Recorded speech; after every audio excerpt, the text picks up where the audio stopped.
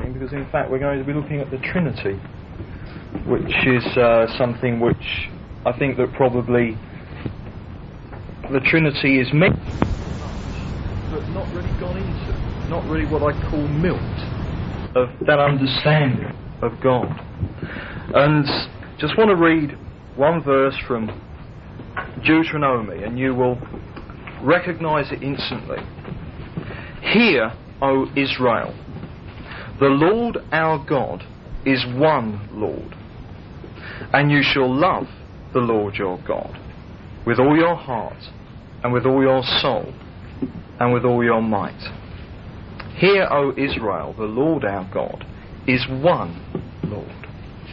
Now the question I want to ask is, how does that tie up with the fact that the Scripture teaches that God is triune? Or I like the Wesley hymn, God in three persons, Blessed Trinity. How does that tie up with the Trinity?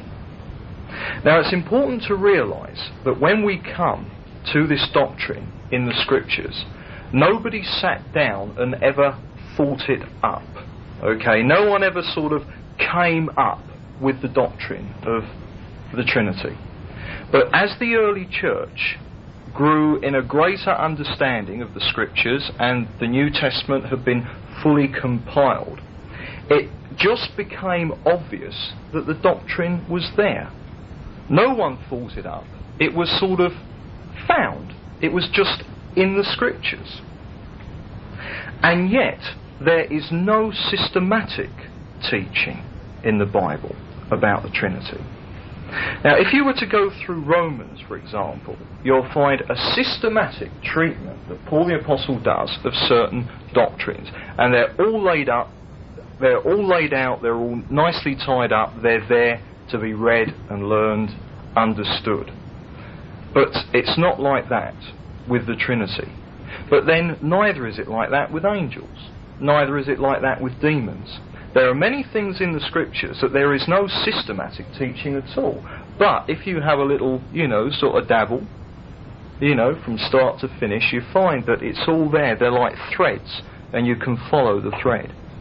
And the Trinity is one thread that is interwoven through every truth of the Christian life. And I want us to follow that thread and see where it takes us today.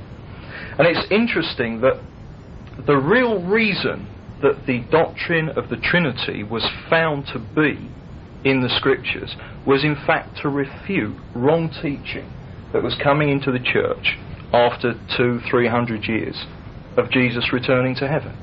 That in fact, as various teachings came out, people thought, that doesn't sound quite right. And they would go into the Scriptures, and in order to refute them, they discovered the truth of the Trinity. Now, don't expect to understand this doctrine any more than you'll understand Einstein's special theory of relativity. Don't expect me to either. Alright, there are many things that one can get as deeper understanding as you can from, but there's no way that we'll understand exhaustively. Now, it's been said of the Scriptures that they're like a river, that the edge is so shallow that a lamb can paddle, and the middle so deep a rhinoceros can swim. Now, in every aspect of the Christian life, if you're only paddling on the edges, no problem. But if you're able to dive in and swim in the middle, do it. God will teach each one of us according to how far we've come with Him. And we need to just understand as much as we can. And let me say as well that when you don't understand something, we can't fully understand that God is triune. But that doesn't mean it's invalid to believe it. I don't understand how a television works. I just haven't the foggiest idea how it works. But I can still go over to a television set and turn it on. It's good that I know how to turn a TV on, but I don't understand how it works. And also, interestingly enough, what little I do know is that no one knows how a television works. All they're doing is arranging the transference of light, and no one knows what light is, you see. So even in the area of physics, there is so much we don't understand, but lack of understanding is no valid reason. I've heard people argue, I don't understand this Trinity, it's a load of bunk. Well, no, that is, there is just no validity in that kind of outlook in regards to science as well as theology. Now, basically the doctrine of the Trinity, what is it? The Bible teaches that God is one, that there is one God, and that there are three equally divine agents of salvation. Three in one. Now let me use a technical word that's a good one to know. That is what we call an antinomy. An antinomy, defined in the dictionary, is a contradiction within a law. An antinomy is when you can take evidence of something and using that quite logically and fairly and justly you can reach two opposite or seemingly opposite conclusions. Now, if you had total understanding, you would be able to reconcile that seeming contradiction, but only if you had total understanding. Now, antinomy appears in science. There are scientific antinomies. I've already mentioned light. I'm going to mention it again. Modern physics can demonstrate quite clearly that light is particle motion. And you can demonstrate that conclusively. You can also demonstrate quite conclusively that light is a wave motion. Now, our logical minds tell us it can't be both. But when you study light comprehensively, you can prove it's particle motion, you can prove that it's wave motion. It's an antinomy. Another example for that would be Einstein's parallel lines. They meet in infinity. Now, the definition of parallel lines is that they never meet. But in infinity, there's good reason to believe, curved universes for all you scientifically inclined people, there's good reason to believe that they do. It's an antinomy. And we just simply do not understand enough to reconcile that difference. But it's a fact. And it happens in science. Scientists recognise antinomies. So when we talk about a God, one God, three in one, and people say, that's absurd, scientists are quite happy to believe it of science. And it's no problem for us to believe it about God himself. And it is important to realise that when I say that it's an antinomy, that's not a doctrinal cop-out.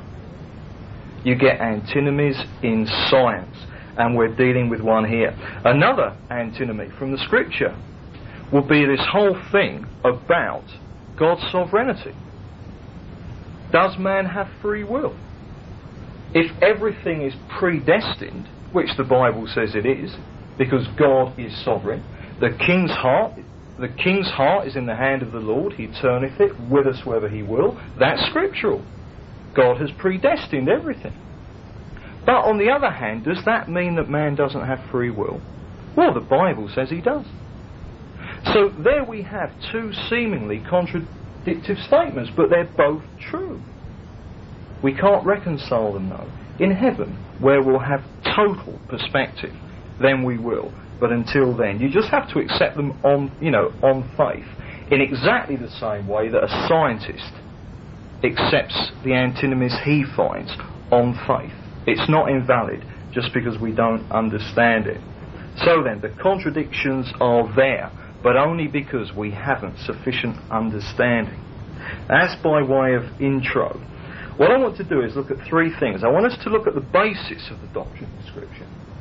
Then I want us to look at the outworking. I'm talking quickly, by the way, so there's a lot to get through. Firstly, the basis of the doctrine. Secondly, the outworking of the doctrine. And then I just want to deal briefly with some early false teaching that came into the church. Now then, the very first hint that you get of the Trinity is in Genesis 1, verses 1 to 3, right at the beginning of the Bible. Let me read it to you. In the beginning, God created the heavens and the earth. The earth was without form and void, and darkness was upon the face of the deep. And the Spirit of God was moving over the face of the waters. And God said, let there be light. And there was light.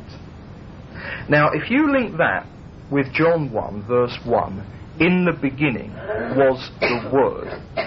John 1, verse 1 is the New Testament counterpart to Genesis 1, verse 1. And John says, in the beginning was the Word. Put those together, and what you have is God, the Word, in the beginning was the Word, and also God said, let there be light, and the Spirit. The Spirit was brooding over the face of the waters. That's what you've got. God, the Word, and the Spirit. Interesting also, in Genesis chapter 1, God's name in the Hebrew is in the plural. Now you'd only realise that by going into the Hebrew of it. God's name in Genesis chapter 1 is in the plural. The plural is Elohim, and the singular is El. Now the singular form of God's name, El, is used some 250 times in the Old Testament. Elohim, the plural, is used over 2,000 times. Now I think that's interesting. A plural name of God in the Hebrew. Now in Psalm 33 verse 6, the psalmist says this, by the word of the Lord the heavens were made, and all their host by the breath of his mouth.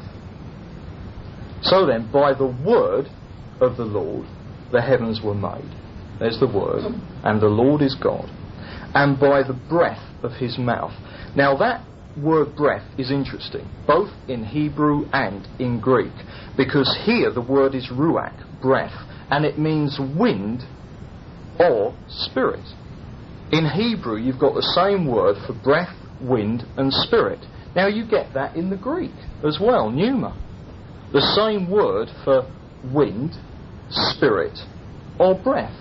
So can you see here that what we've got is by the word, in the beginning was the word, of the Lord, and the Lord here is Elohim, God, the heavens were made, and all their hosts by the breath or spirit of his mouth. Can you see that? There it is. The word, God, and the Spirit. Now Hebrews, the writer to the Hebrews says this, by faith, because you can't fully understand it, by faith we understand, interesting, when it comes to the creation of the universe, all you Carl Sagan fans, there is no way to prove it, you see. I mean, the most tight scientific theory, astronomically, about the beginning of the universe has got to be taken on faith, because science deals with the observable. And unless a scientist can get there to observe it, all he can do is put forward a theory.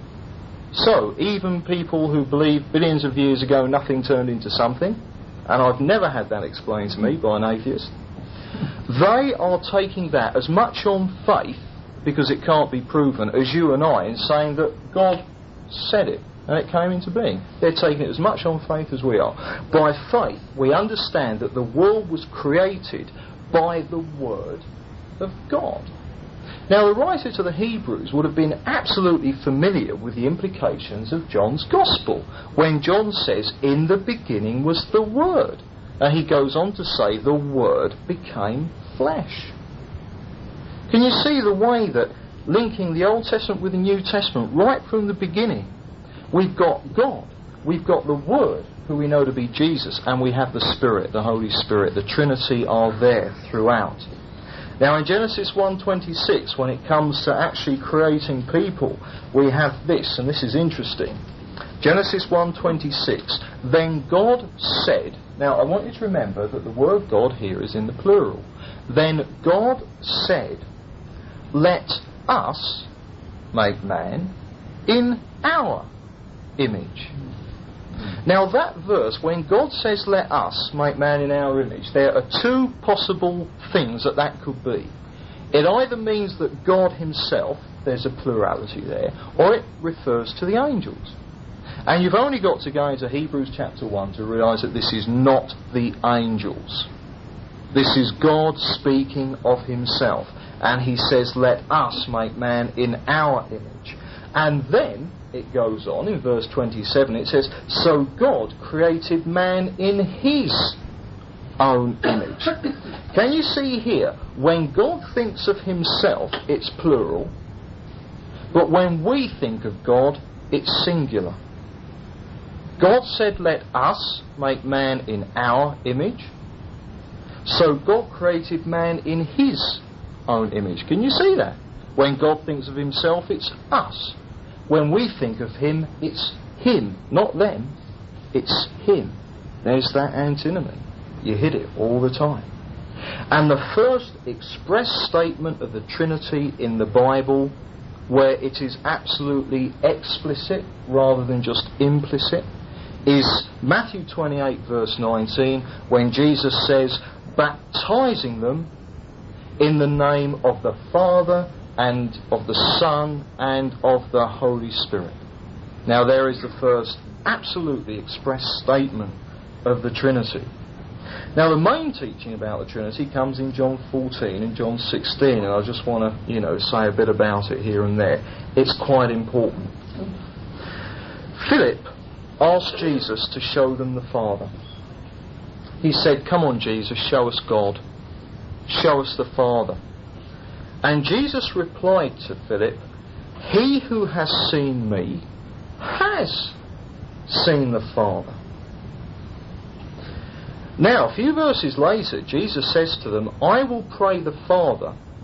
Now, this is talking about the Holy Spirit now. I will pray the Father, and he will give you another Counselor to be with you forever, even the Spirit of truth. Now, there's a couple of things there that are quite important. I will pray the Father, and he will give you another Counselor. Now, in the Greek, there are different words for another. Now, say, for instance, I had two cars lined up. Here's a Maxi and here's a Mini. All right, and I say, right, here's a car, and I point to the Maxi. I say, here's another car, and I point to the Mini. That would not be the Greek word that's used. Now, I've got two Maxis. I point to the first Maxi and I say, here's a car.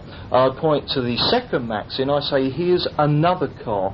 That's the word in Greek that's used here. It means another of exactly the same kind. Can you see that? Now, Jesus had been their Counselor or their Comforter, and now he says, I'm going to send you another of exactly the same kind. Remember, he's speaking here of the Holy Spirit. Now, this word Counselor or Comforter is interesting. It's the word Parakletos, the word used of the Holy Spirit. It's exactly the same word that John uses in his epistle when, speaking of Jesus, he says, we have an advocate with the Father. Same Greek word. Advocate, Counselor, Comforter, they're all the same. So Jesus says, I will send you another of exactly the same kind, Counselor, and he uses the same word that John the Apostle uses of him, advocate. So can you see what's happening here? That in fact when Jesus is talking about the coming of the Holy Spirit, he's saying that is how I am going to come back to you. I will come back to you through the Holy Spirit. And he also says that this Spirit of truth, he said, to be with you forever. To be with you forever. And then at the close of Matthew's Gospel, Jesus says, I am with you always to the close of the age. Can you see the tie-up that we're getting here from the teaching of the Scripture? Another interesting verse in John 16 this time, when Jesus says to the disciples, a little while and you will see me no more. And yet again, a little while, you will see me. And that right confused the disciples. And it confuses us even more because in English it doesn't bring out what the Greek says in our translations. In a little while you will see me no more, because Jesus was going to ascend to heaven. He was going to go back to his Father in heaven. And then he said, and again in a little while you will see me. Now this was talking about the Holy Spirit, because when Jesus, the first time he uses that word to see, it means to see with your eyes, physically. The second time he uses that, he says to see, you will see me again. That means to experience subjectively. Not see objectively, but to experience subjectively. Can you see this absolute tie-up between Jesus and the Holy Spirit? So what we have here is that Jesus himself believes in and describes the Trinity as three distinct persons. God his Father, himself, and the Holy Spirit, who throughout Scripture is very clearly a he, not an it. Don't call him an it.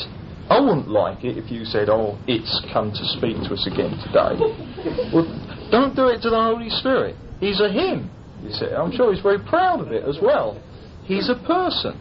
So Jesus clearly describes the Trinity, three distinct divine persons. And yet in John 17, when he prays, he says to his Father, this is eternal life, that they may know thee, the one true God. So Jesus believed that God is one, and yet were three distinct persons, and he was one of them. And that's the belief of Jesus. Now, it's significant how guarded Scripture is in permitting these distinctions to be made.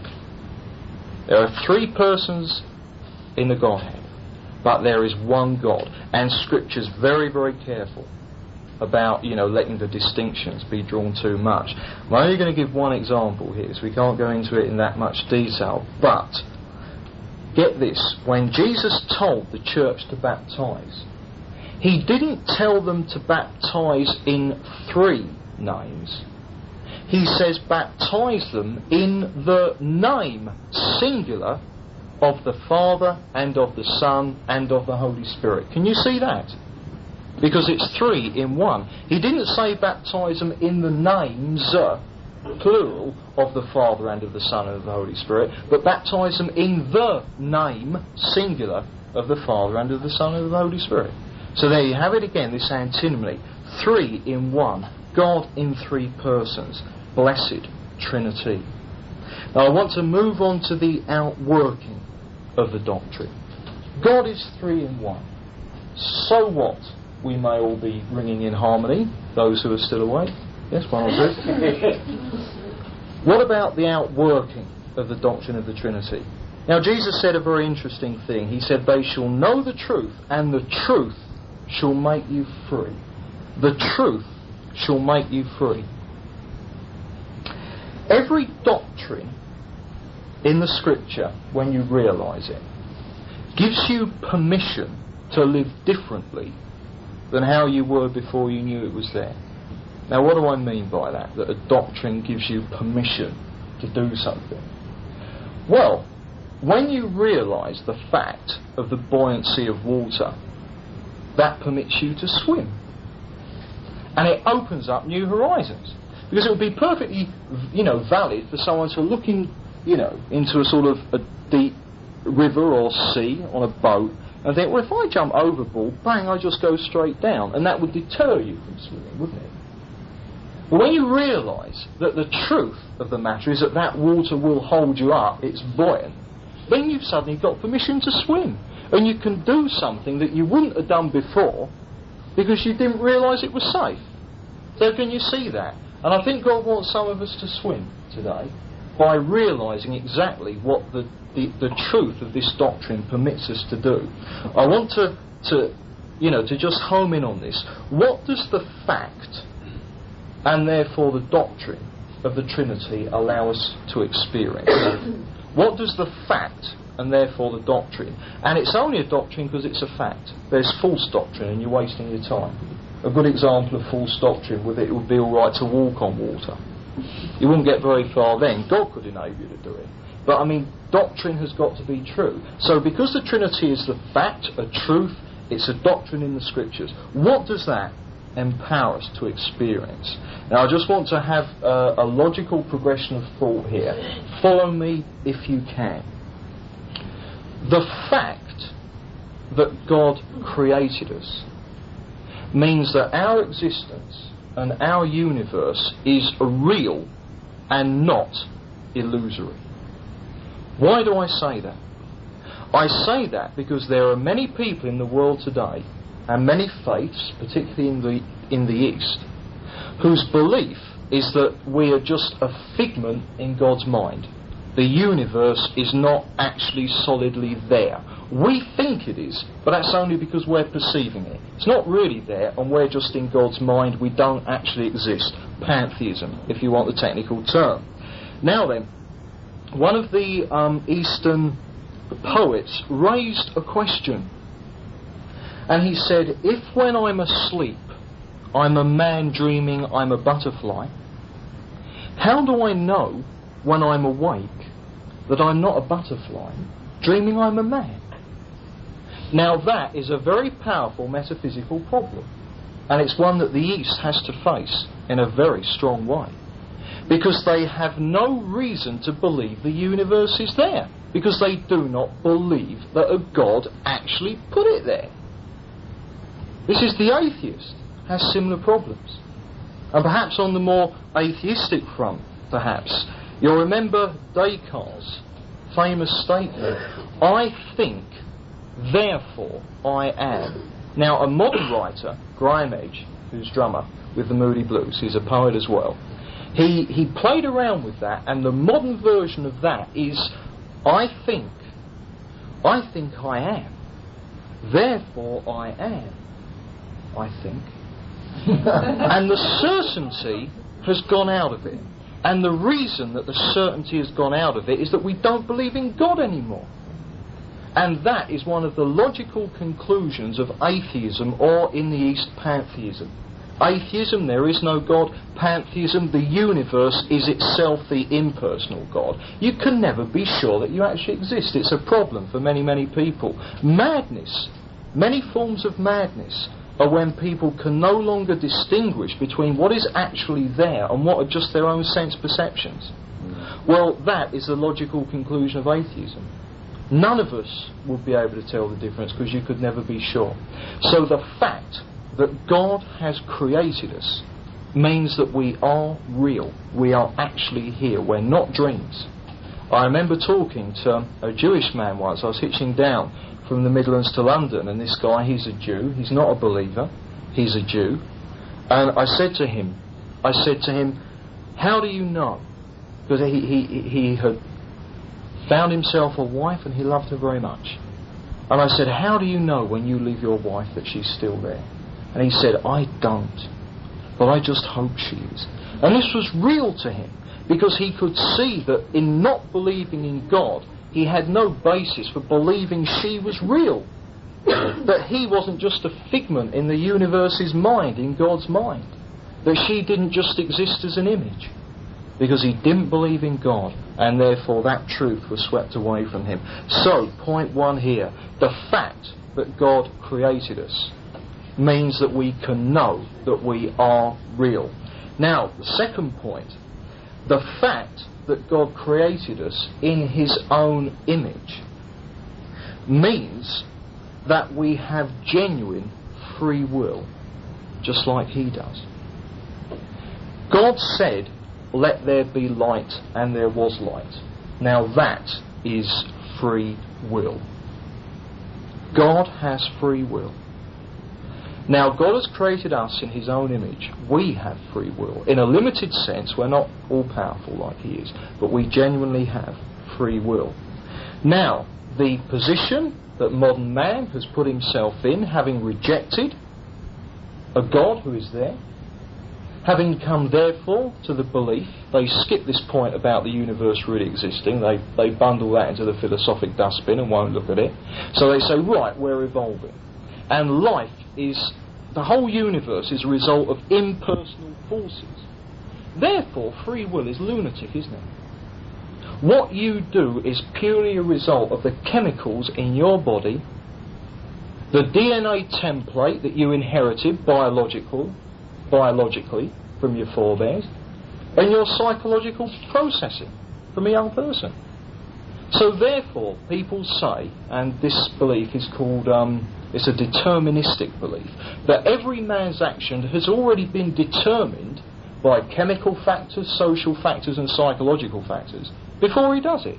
Therefore, you've blotted out man as an individual. Now that's the logical conclusion of modern belief today. Now we know the fact that God has made us in His own image means that you and I genuinely have free will. What we think, what we feel, what we say, what we do, it does matter. We're not just cogs in the evolutionary machine. We really do matter, and it's important for us to understand that.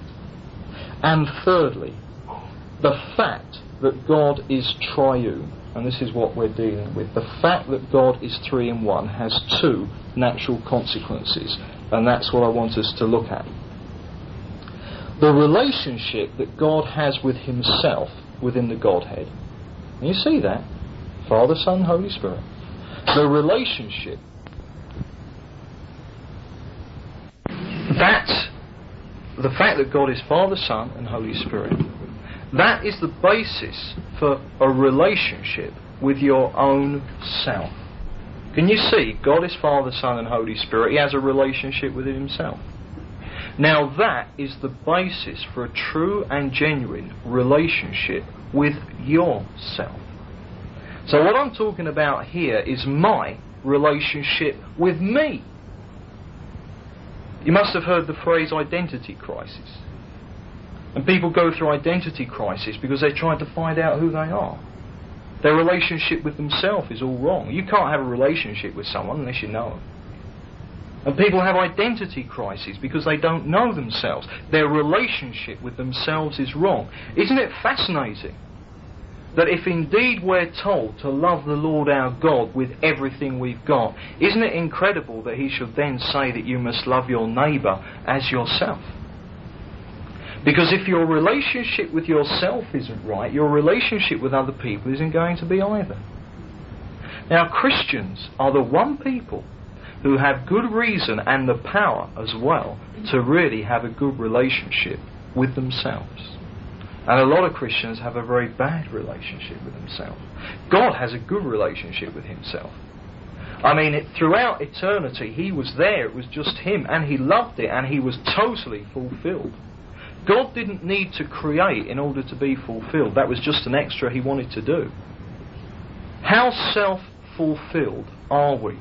This is why lots of people, and I'm not against music and radios blaring out or anything like that at all, but this is why there are many people who must constantly have noise. Because left to themselves, they don't know what to do. With themselves, they're like a husband and wife who have lived together for 40 years, they haven't worked on the relationship and they're strangers. Nothing to talk about. Now they're like that with themselves. Also, there are many thoughts they want to push away because their conscience is searing them. And it clouds up that relationship they have with themselves. Can you be on your own? That's a very good guideline to saying that. Some people, they can't be on their own. Or leave them on their own, they've got to do something. They can't just sit down and spend a bit of time with themselves and the Lord. You see, it's very good to be able to do that. We're running away from ourselves. Now then, the fact that God has a relationship within Himself gives us permission to have a good relationship with our own selves as well. And, I can say in some ways that over the years I find that my own relationship with myself is improving. Sometimes it's not that good. I do end up fighting with myself. I end up condemning myself and down on myself and punishing myself. Can you see what that is? That's as bad that I do that to me in God's eyes as if I did it to you. And when you condemn yourself, there's nothing virtuous or humble about that. This is bad in God's eyes as if you went around condemning everyone else.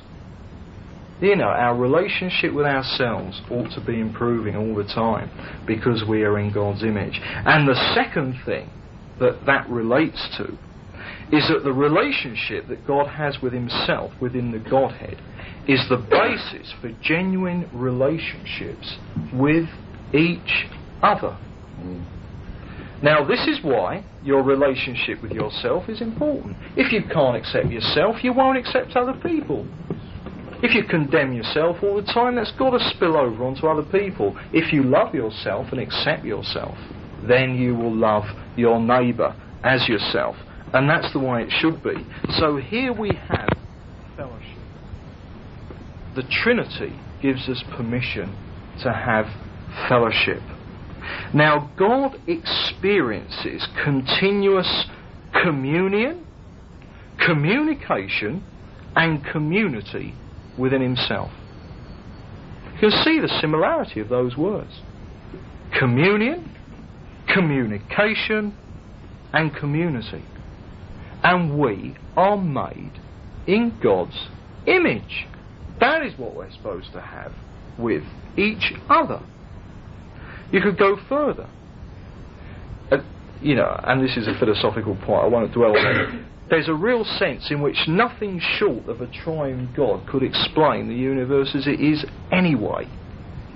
Those of you who want to dwell on that can. I'm not going to stay there. But the communal nature of man is a direct result of the fact that he's created in God's image.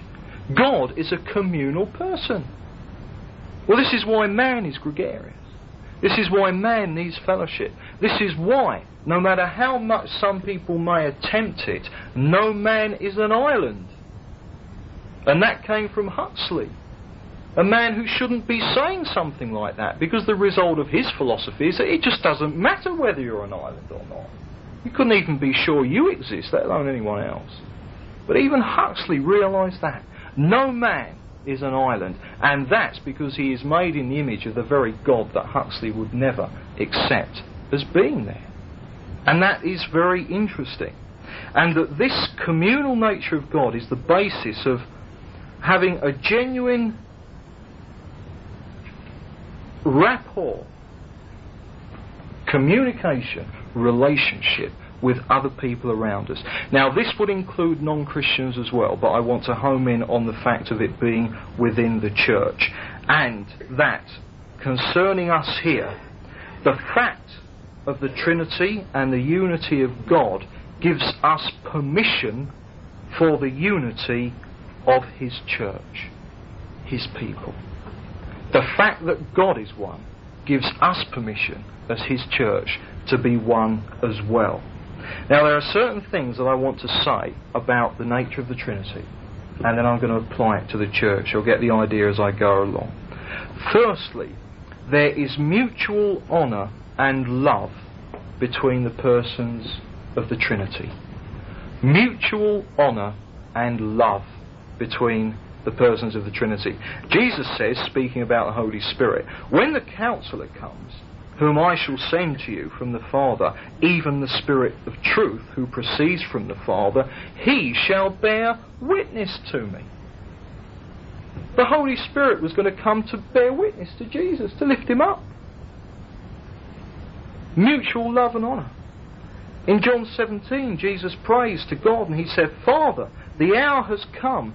Glorify thy Son, that the Son may glorify thee. Can you see the give and take in the Trinity? Now then, let me read some verses from when Paul writes to the church at Philippi. And this is Philippians 2, 3 and 4. Do nothing from selfishness, but in humility than yourselves. Let each of you look not only to his own interests, but also to the interests of others. You see, we have permission to do that because that's what God does all the time. A second point, there is absolute coordination between the persons of the Trinity, i.e. they work together in perfect harmony. An example I want to give you of that from the Scriptures is the intro that Paul does to the gifts of the Holy Spirit. And what he says is this: there are varieties of gifts, but the same Spirit, Holy Spirit. There are varieties of service, but the same Lord. And the creed of the early church was Jesus is Lord. So there's the Spirit, and now we've got Jesus. There are varieties of working, but it is the same God, God the Father, who inspires them all in every one. So the gifts of the Spirit aren't just the gifts of the Spirit, they're the gifts of the Trinity, and the whole Trinity is tied up in it. And that puts it in perspective. That really puts that in perspective. The whole of the Trinity is involved in everything that one of the other persons do. So you've got this utter coordination, a ministerial oneness, this functional unity in the Trinity. And when Paul writes to Philippians, he tells them this: Only let your manner of life be worthy of the gospel of Christ, so that whether I come and see you or am absent, I may hear of you, that you stand firm in one spirit, with one mind, striving side by side for the faith of the gospel. And he also says, if there is any encouragement in Christ, any incentive of love, any participation in the Spirit, any affection and sympathy, complete my joy by being of the same mind, having the same love, being in full accord and of one mind. See, that coordination is to be worked out amongst us as the church. And thirdly, the persons of the Trinity demonstrate unity, not uniformity. And what do I mean by that? This is where it comes about them being distinct persons. God wants to work to unite his people because he is united. But one thing that I've been very struck by is that there is a big difference between uniting people and unifying them. I was fascinated that the Moonies call themselves the Unification Church, because individuality and personality is beaten out. I'm not necessarily meaning physically, although it has happened, but it's such a tight system. Individuality is not permitted. They are unified, they are uniform, they are made all the same. Where that happens, it's of the devil. Depersonalisation, whether it's secular or spiritual, is satanic, and evil spirits are behind it every time. And I don't care what the movement's called. Evil spirits are behind depersonalisation. And we see this, that the persons of the Trinity are distinct persons with distinct jobs to do. They're not all doing the same thing, although they're all working together. I want to give you examples of this. Father, Son and Holy Spirit. The Father, God the Father, is the originator and planner of redemption, i.e. he thought it up. And in Ephesians 1 verse 5, Paul says he, referring to God the Father, destined us in love, i.e. he decided to do it. He destined us in love to be his sons through Jesus Christ, according to the purpose of his will. God the Father planned salvation. It was his idea. He was the originator of it. Now the Son, God the Son, Jesus, is the means and enactment of salvation. Again in Ephesians, Paul says, in him, this is talking about Christ, God the Son, in him, God the Son, we have redemption through his blood, the forgiveness of our trespasses. So, God thought up the idea of salvation. Jesus came to make it viable. And then thirdly, the Holy Spirit is the executor of salvation. Now what do I mean by executor? An executor of the will is the person who makes available the benefits that have been obtained for you. The Holy Spirit is the executor. The executor is the one who makes available to you the benefits of what have been secured for you. And when Paul writes to the Thessalonians, he says this: God chose you from the beginning to be saved through sanctification, which is continuously growing in the Lord. God chose you from the beginning to be saved through sanctification by the Spirit. Can you see the distinct persons with distinct jobs to do, different jobs, but all tied up in the bundle of the one true God, working together side by side? So what we can conclude from this is that within the Trinity there is unity of purpose, but distinction of persons and function. Unity of purpose, but distinction of persons and function.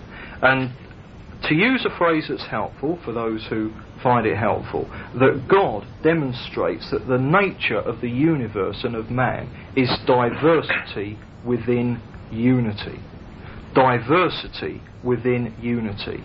Now this is what we should be seeing in the church. I want to home in on this. It is not either unity resulting in uniformity, and neither is it diversity resulting in being divided. Now then, I want to home in on this. The church, the nature of God and the nature of the church is not or should not be unity resulting in uniformity. What do I mean by that? The Colossians had experience of teachers coming to them who stressed unity to the detriment of individuality. And what Paul had to write to them is this: let no one pass judgment on you in questions of food and drink, or in regards to a festival, or a new moon, or a Sabbath. These are only a shadow of what is to come. Let no one disqualify you, insisting on self-abasement and worship of angels, etc., etc. And he goes on, if with Christ you died to the elemental spirits of the universe, because demons are behind legalism, don't get into your head that the Holy Spirit is legalistic. Demons are behind legalism. And he says, if you died to the elemental spirits of the universe, why do you live as if you still belong to the world? Having a legalistic Christian life isn't unworldly, it's worldly. It's worldly, not spiritual, it's worldly. Why do you submit to regulations, do not handle, do not touch, do not taste, referring to things which all perish as they are used? So can you see that the Colossian Christians are coming under the umbrella of teachers who are making them all the same? No diversity. Now Paul writes to them, he says, have none of it, because that's of the devil. Unity, yes, but there's got to be diversity as well. Now then, at Corinth, there was the other problem, because the Corinthians were stressing diversity and forgetting all about unity, and that is when you get divided. And so Paul has to write to the Corinthians, and what he says to them is this.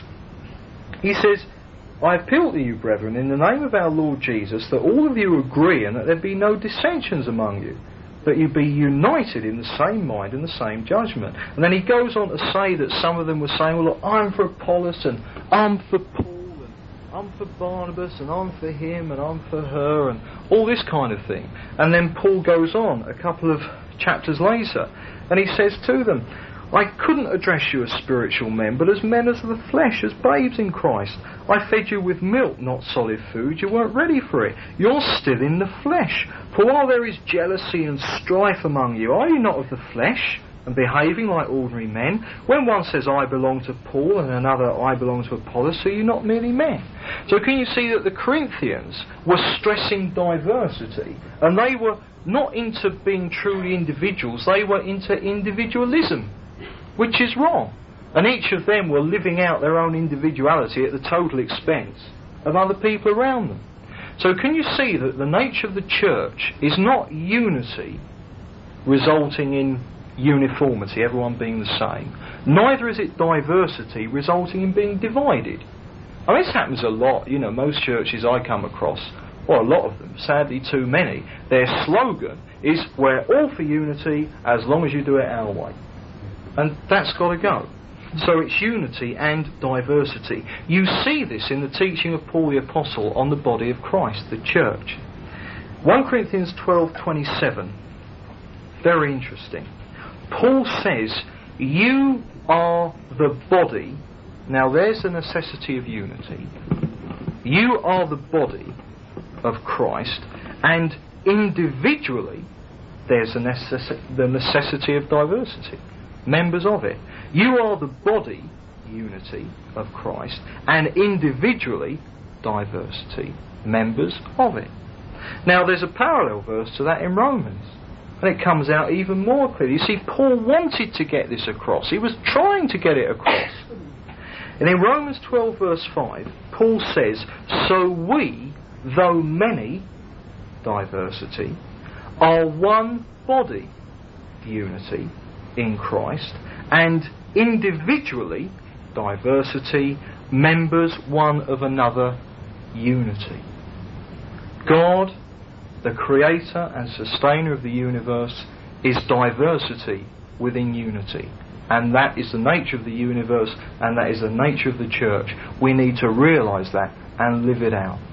Don't try. The ecumenical movement is just not going to work.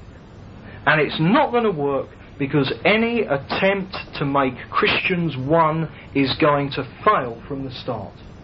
Because the teaching of Scripture is that we are one in the Spirit. And it's when we see it and believe it that we'll start acting like it. Don't try and be one, become one with Christians you're not one with. Realise you are one with them, whether you like it or not. And start acting like it. You see, the truth will make you free. When you realise the truth that you are one with every believer on this planet, that gives you the permission to act it. This is what doctrine is all about. And so we have this unity within diversity. What's the time? Oh well, on to the last point. I'll deal with this very, very quickly. I want to look at some of the early heresies that the church had to deal with in regards to the Trinity. When you talk about what something is, it's also helpful to learn about it by discovering what it is not. You see, it's helpful as well. So let's look at the heresies. The two principal heresies in the early church, 2nd and 3rd centuries, about the Trinity, are in fact the ones that have been repeated time and time again. And the two principal ones were these.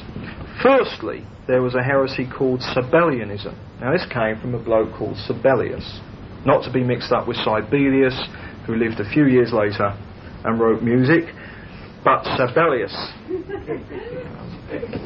Get the cultural bit in while there's time.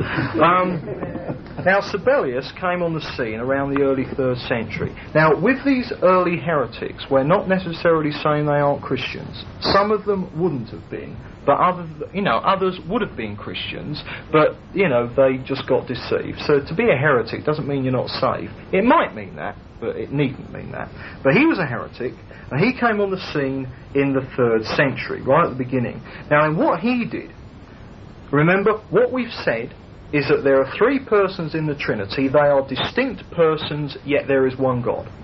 Now then what he did is that he taught that there were no distinctions between the persons of the Trinity. He denied that they were distinct persons. And what he said is this, that the Father and the Son and the Holy Spirit were three different manifestations of the one God. So that sometimes the one God would reveal himself as God the Father. Then he'd kind of take that costume off and he'd come again as Jesus. And then on another occasion he'd take the Jesus costume off and he'd appear as the Holy Spirit. So can you see that? Three manifestations which were illusory of the one God. So he destroyed the distinctions between the persons of the Trinity.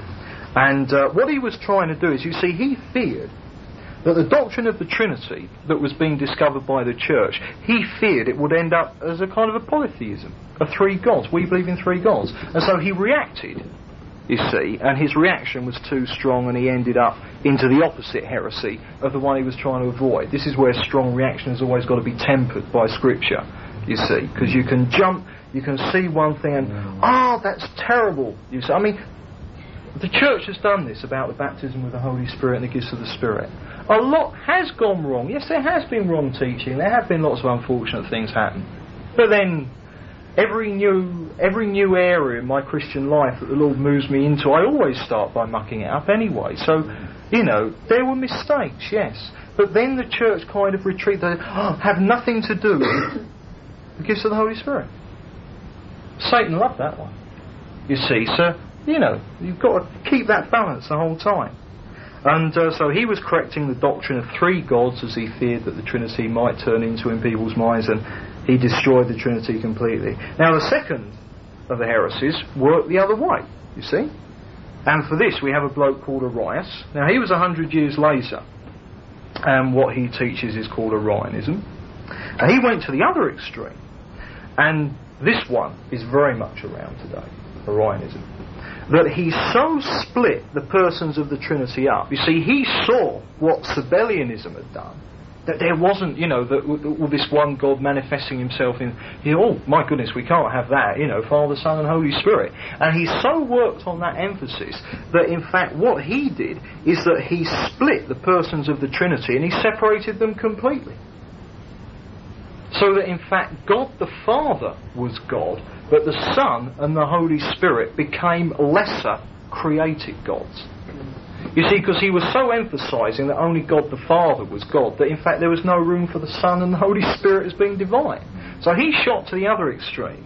And so in fact what happened, that Jesus and the Holy Spirit ended up as divine beings, but who have been created by God the Father in order to redeem us. And of course, that's a heresy. I mean, he said, oh yes, of course Jesus is the Son of God, but rather like a Jehovah's Witness would, you see. They don't really believe he's the Son of God when pressed. So that is, sort of that one. Sabellianism and Orionism. And you'll find that most of the modern sectarian movements will incorporate one of those in their teachings.